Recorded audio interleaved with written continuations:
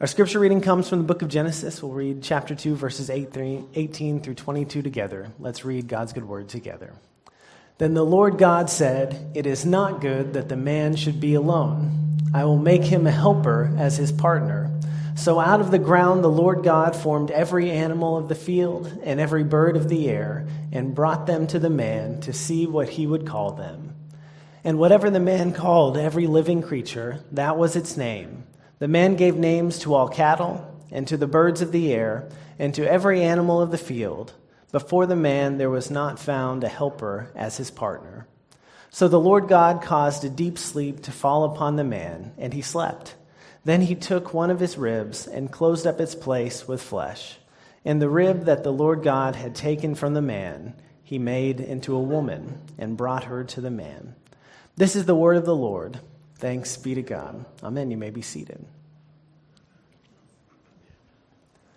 Welcome to boot camp.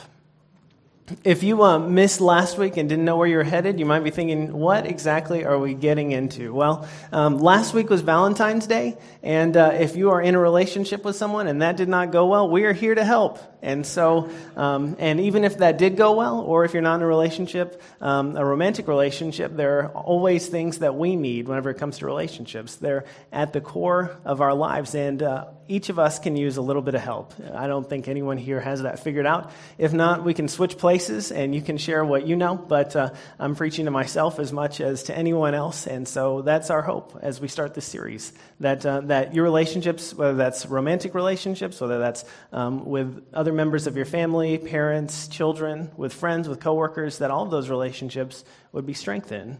Because what we know from the scripture and from the research from social science is that relationships are the core of a life that is happy, that is fulfilling, and that's meaningful. And so we don't want to just leave that to chance. We want to actually do the best we can to become the people who can love the people around us in the best way possible. And we see this at the end of people's lives. This is what the Surgeon General says in the times that he sat with people who have been at the end of their lives. This is what he says. What people talk about in those final moments are relationships. They don't talk about their accomplishments, all the success that they've achieved. They don't talk about their net worth and how great that is or any of those kinds of things. What they talk about are the people who meant the most to them. And whenever we see that kind of clarity, we know for the rest of us who have longer to go, we don't know how long, but we want to really invest in the things that matter. Because it's so easy to chase those other things and to set relationships aside. And so that's really, really my hope, is that this will help you, and because it's helped me this week as I've been preparing, in order to love the people around you better. And so that's what we're looking at, because we know that relationships, when they go well, they can be the greatest source of joy in our life, but they can also be our greatest source of pain whenever they don't go well. And so it's really important for us to learn to do them well. We also know that in our country right now, in the United States, loneliness is at epidemic levels. And this was true before the pandemic started, and people found themselves in isolation, and continues to be true, and in many ways has been exacerbated for a lot of people. And so it's really important for us to get this right. We really are in need of help, and there are many people around us who are desperate for people to love them and to give them attention. And anytime we talk about relationships, it's potentially, there's some things that are implied that are not intended. And so one of the things that I want to make really clear from the outset is that your worth does not come from your marital status. And so, we'll talk about relationships broadly this week. Pastor Mark will talk about marriage a little bit more next week. But whether you're single, whether you're married, that your worth is the same. You're worthy, you're worth loving because God said that you are loved. And that's it. It doesn't depend on anything else. And so we want to be really clear about that. And at the same time, we also want to talk about relationships, because investing in your relationship with God, with your spouse if you're married, with your family, and with your friends is the best investment that you can make. So that whenever you come to the end of your life, and whenever you're talking about the people who are most important to you, you can say that with gladness and not with regret. And so that's what we're looking at today. And really, the reason this is so important is because we're created as social animals, as different commentators have put it. But at the level of design, human beings our relationship. We're not made to live in isolation. We're not individuals who sometimes are in community. We're people who are made to be in relationship. And we saw that in the very beginning of the scripture that we just read. Then the Lord God said, "It is not good that the man should be alone. I will make him a helper as his partner." And so we read the story about the first two people, about Adam and Eve. And one of the things that we know is that may have been a romantic relationship, but I think what God is talking about in Genesis 2:18 is much broader than that, is the recognition that we're made to be in relationship with others. And so that's how we are made, because we're made in the image of God, as we read in Genesis 1:31. And God, as the scriptures and the church teach us, is Father, Son, Holy Spirit. God's very nature is relational. God is in relationship. And so as people created in the image of God, we're invited to live in relationship too. That's how we're made, not just to be individuals, but to have rich relationships in our lives with God and with the people around us. And God saw from the very beginning that it was not good for us to be alone. And yet, unfortunately, societally at large, that's the direction that we're headed. We're becoming more and more isolated. And so there was a survey done in 2018, well before the pandemic started. And so they found that around half of Americans sometimes or always feel in the following ways: that no one knows them well, 54%. That they're alone or left out, that's 47%, and that they're no longer close to anyone, almost 40, that's 49%. This was a 4-point scale, always, sometimes, rarely, or never. And so basically anyone who answered that positively is represented here. And so you can see that those are really significant numbers. There are significant numbers of people who are feeling alone. And so this is something that's been going on and continues to increase. Relationships are something that each of us needs more than ever, and is a way that we can make such a difference in the lives of people who are really struggling. And so that's loneliness broadly. In a 2020 poll, 67% of people said their dating life was not going well. 2020 was a year that it was pretty hard to go on dates with people, so that's understandable, but those trends have been continuing as well. And one of the things that we see even before that is from 1989 to 2016, the percentage of people in their 20s who are married fell from 27% to 15%. And so, that's nearly half that has dropped. And that's not just people choosing to opt out of traditional marriage or putting that off. One of the things that we saw in a recent CNN headline kind of summed up broader findings this way: Americans are less likely to have sex, partner up, and get married than ever. And so people are less likely to enter into romantic relationships at all, or even to have any kind of romantic encounters. People are becoming more and more isolated. And that's a problem if we're made to be in community. And so one of the things that we hope that you'll take from today is you can be happy without a spouse. You don't need a spouse. There are some people in our tradition who are not married. One of them was Jesus, kind of significant person for us. And so from the history of the church, we've said, it's great to be married. It's great to be single. Wherever you are welcome. And you are equally worthy of God's love. And but here's the thing. You can't be happy without community. We all need that in order to be happy and to be fulfilled, because that's how we're made. We're made to live in community with others, to have relationships. And so that's what we're talking about today, how to find love. Not specifically romantic love, although we'll touch on that, but how do we find love broadly. And so what that does, love begins with time together. And that's true in our relationships with God, with family and friends, and with potential partners. And you can't love someone that you don't spend time with. It just doesn't work that way. We have to find we have to spend love. We have to spend love. That's a new thing that we'll talk about in a couple of weeks, how to spend love. Okay, not really. But we have to spend time with people that we care about. And we see this in a really interesting way in the Gospel of Luke, chapter 10. In this story, the disciples were traveling, and as they went on their way, Jesus entered a certain village where a woman named Martha welcomed him into her home. She had a sister named Mary who sat at the Lord's feet and listened to what he was saying. But Martha was distracted by her many tasks. So she came to him and asked, "Lord, do you not care that my sister has left me to do all the work by myself? Tell her then to help me." But the Lord answered her, "Martha, Martha, you are worried and distracted by many things. There is need of only one thing. Mary has chosen the better part, which will not be taken from her. And so you've got this interesting exchange that's going on, this interesting situation where Jesus and his disciples are coming to the house of Martha and Mary, two sisters who live together, and Martha's doing all the work. I mean, you can imagine, like, Jesus and 12 disciples, that's 13 people coming into your house. I don't know about you, but I don't entertain that many people very often. Like when my kids have birthday parties, that's pretty much it. And so you can imagine there's a lot of work that needs to happen, and Martha's doing it all by herself. And meanwhile, Jesus is talking to his disciples, and Mary's just sitting there with him listening while Martha has to do everything. And you can imagine if you were Martha, you'd be super frustrated. And so she goes and tells Jesus, look, I'm doing all the work. She's just sitting here talking. And what does Jesus say? You're right. She needs to go do her part too. Is that what he said? No. What he said is one thing is needful. And what was that one thing? Spending time with Jesus. Because to be in relationship with him, we have to spend time with him. That's not to say that doing all of, that feeding people is not important. That's super important. I always appreciate whenever I'm fed. But if all the other stuff is happening and time together is not happening, that relationship cannot grow. We have to have time together in order to be in relationship with others. It's absolutely vital.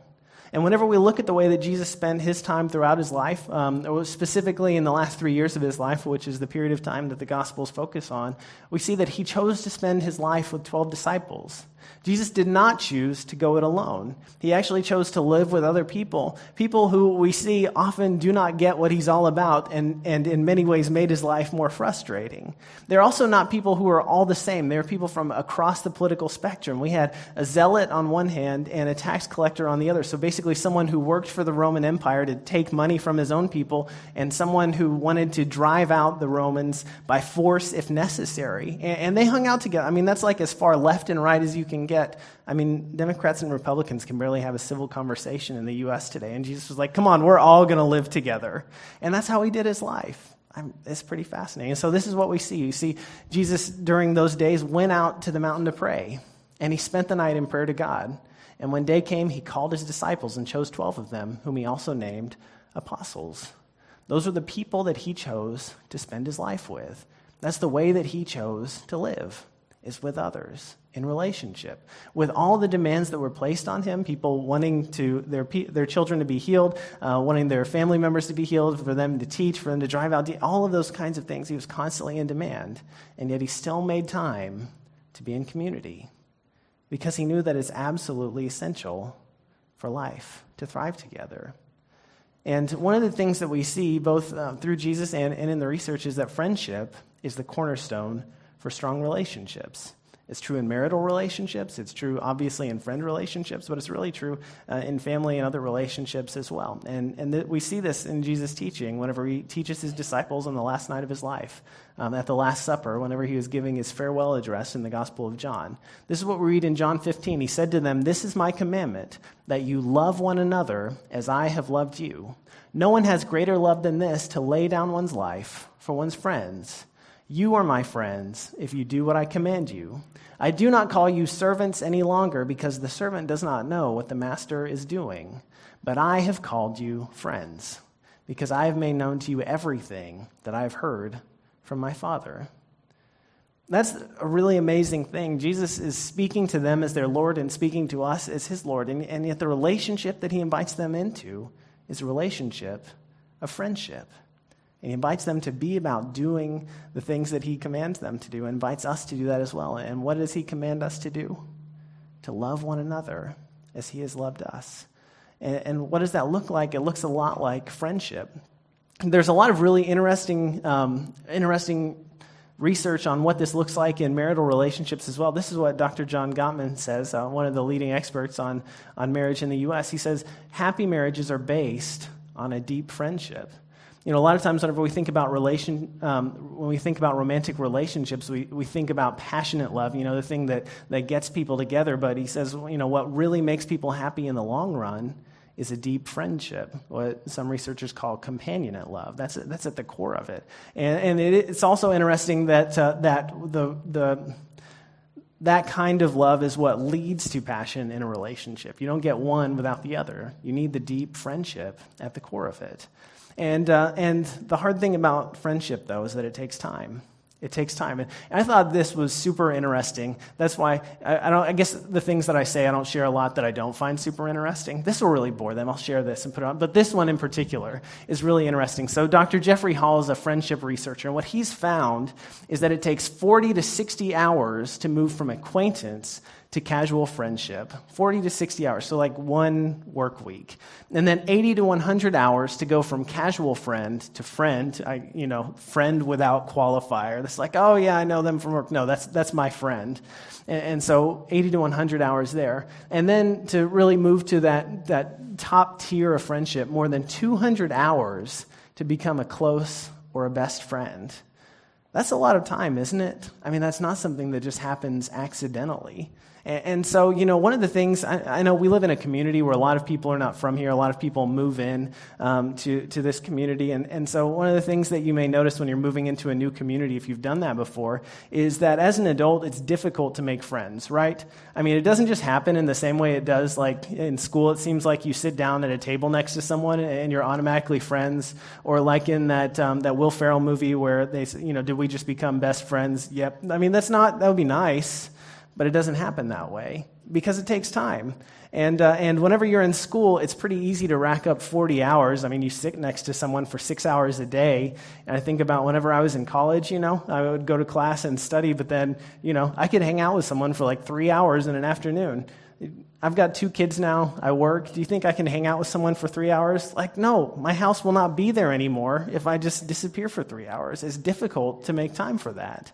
We don't have that. And so it's really crucial. I mean, if that's something that's important to you, and what I hope is that may seem daunting, if you're thinking about, I'm never going to have a friend again. I do not have that kind of time.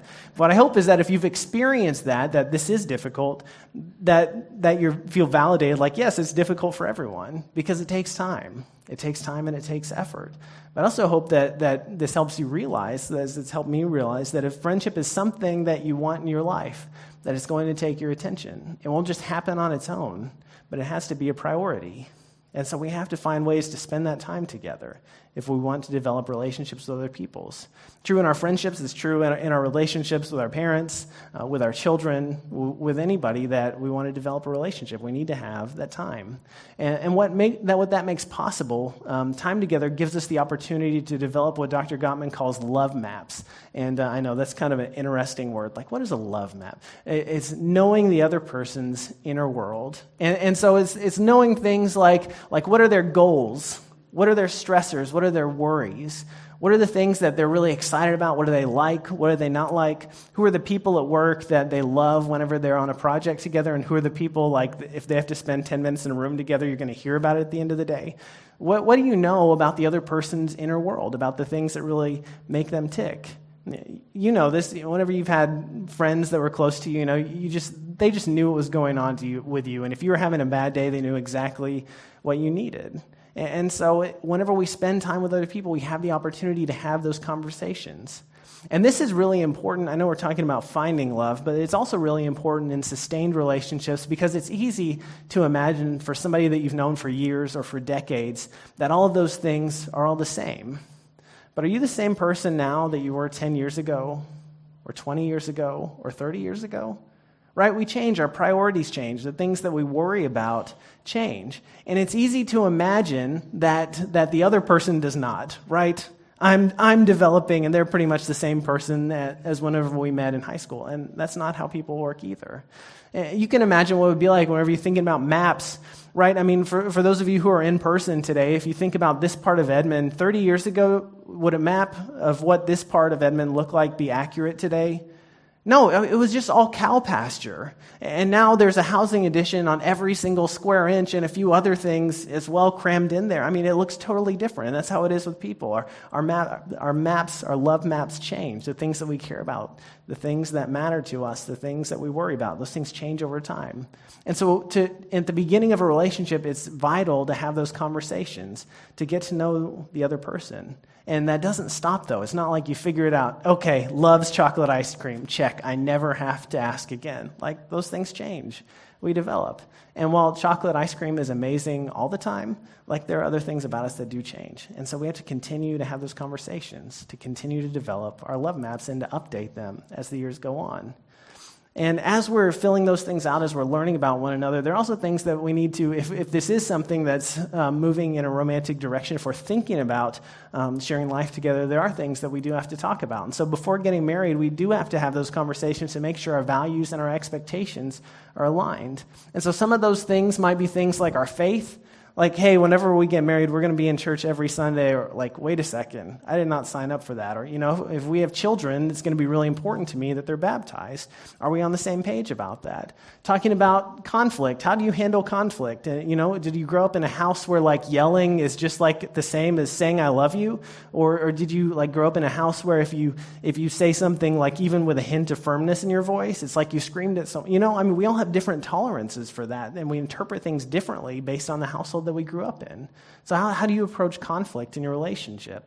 With things like finances, are you a saver, or are you someone who is a spender? Are you wired the same way, or do you not? Do you like to take? What do you think about debt? Is that something that, yeah, of course, whenever we buy a car, we're definitely going to finance it, or I know over my dead body, we will never have a car loan. What are the ways that we do that?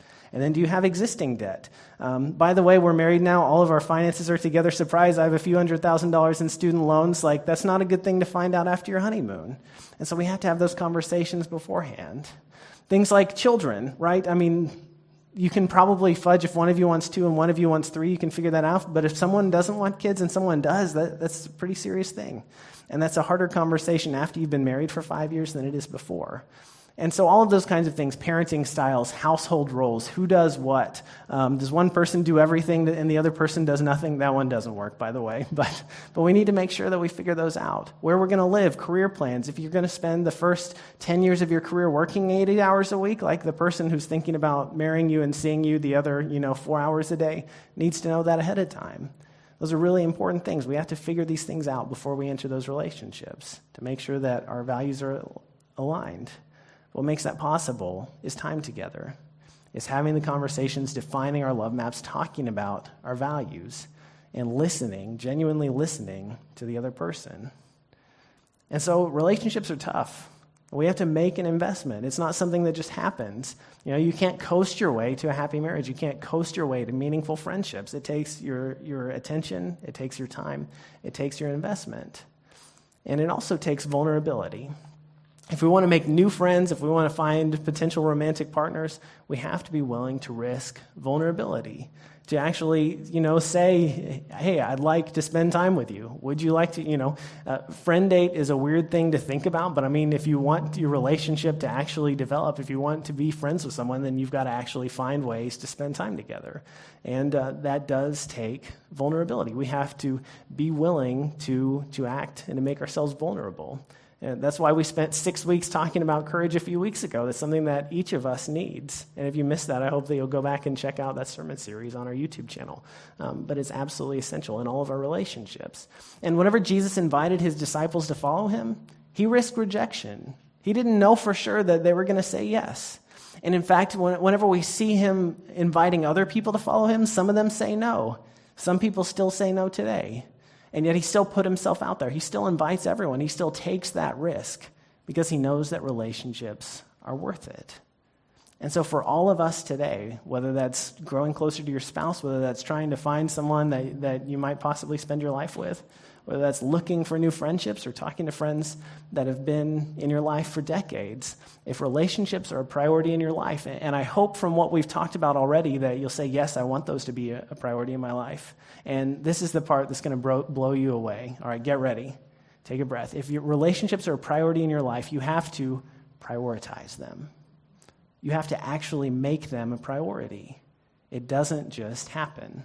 And particularly whenever you're caught up in the busyness of life and all the things you have to do at work, and here's all the ways that I want to be successful, and how are we ever going to get to, get our net worth high enough so that we can retire someday if I don't work, all of those kinds of things. And we've got to be involved in 18 different activities or else our kids will never get into Stanford.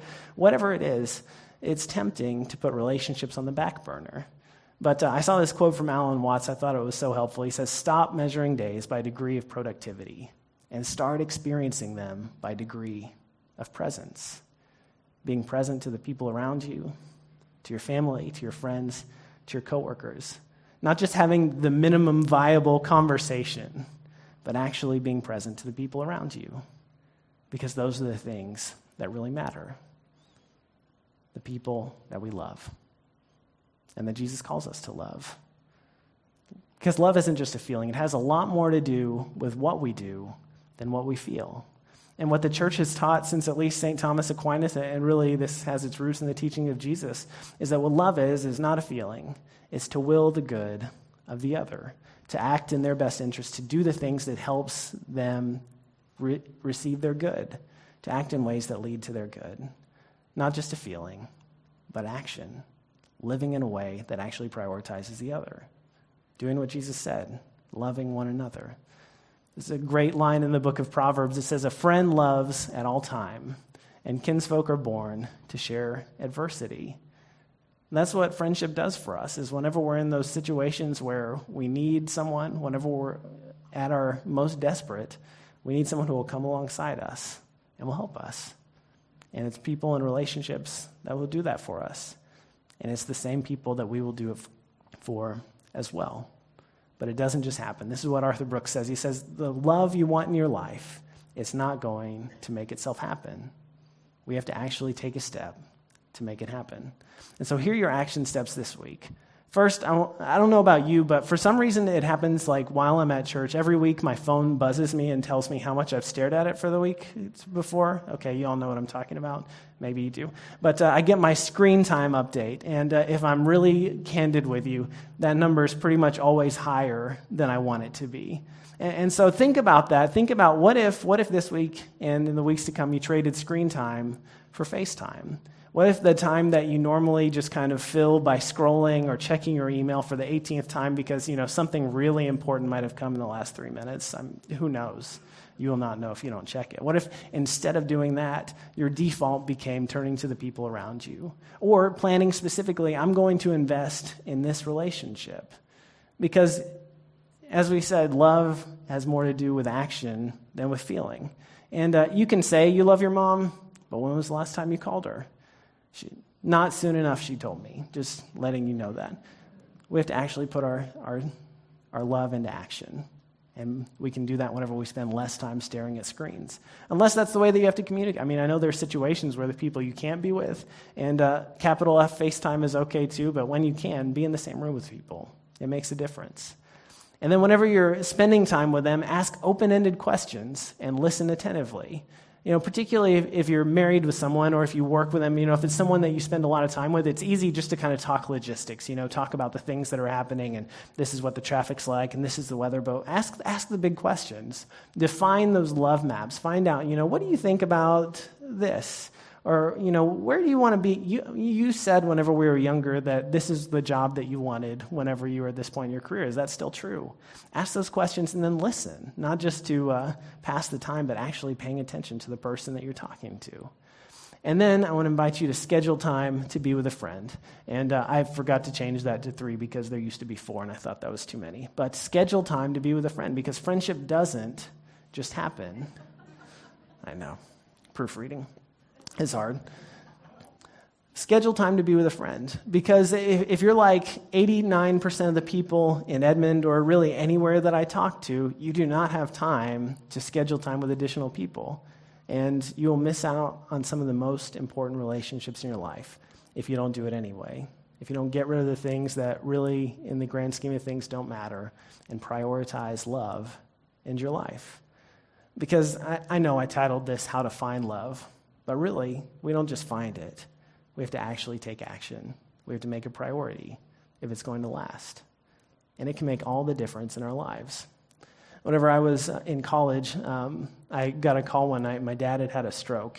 He was in his mid-50s and was healthy, and so it was a big surprise. And I was in Oklahoma City at the time. He lived in Norman. And so, I loaded up my car and headed south, and it took me, half hour or so. And whenever I got there, I walked into the emergency room at Norman Regional Hospital. What I found was that the waiting room was full of people who were there with my family. I don't know how they got there that fast, but it was people from church and people that I grew up with and people from my elementary school. And there were people from college who came down and were not far behind me. But at a time whenever, I didn't know if my dad was going to survive through the night. Thankfully, he did. but the people that I had relationships with were there for me, for my mom, for my siblings. And because we had those relationships, the situation that was awful was one that we were able to persevere through. That's the power of relationships. We show up for one another. We make it a priority. We love one another as Jesus loved us. Will you pray with me? God, we are grateful that you invite each and every one of us into relationship with you, with your people, with all the world. And God, I pray that you would strengthen those relationships that we're in, and first and foremost, our relationship with you. You'll help us never to take it for granted, and that you would also help us to find time, to make time, to invest in our relationships with the people around us, and to find people that you're calling us to enter into relationship with, whether that's a friendship, whether that's a different kind of relationship, that your love might suffuse every part of our lives. And we thank you for Jesus, whose love for us is without end. And we thank you that he taught us even how to pray, saying, Our Father, who art in heaven, hallowed be thy name. Thy kingdom come, thy will be done, on earth as it is in heaven. Give us this day our daily bread, and forgive us our trespasses, as we forgive those who trespass against us. And lead us not into temptation, but deliver us from evil. For thine is the kingdom, and the power, and the glory forever. Amen.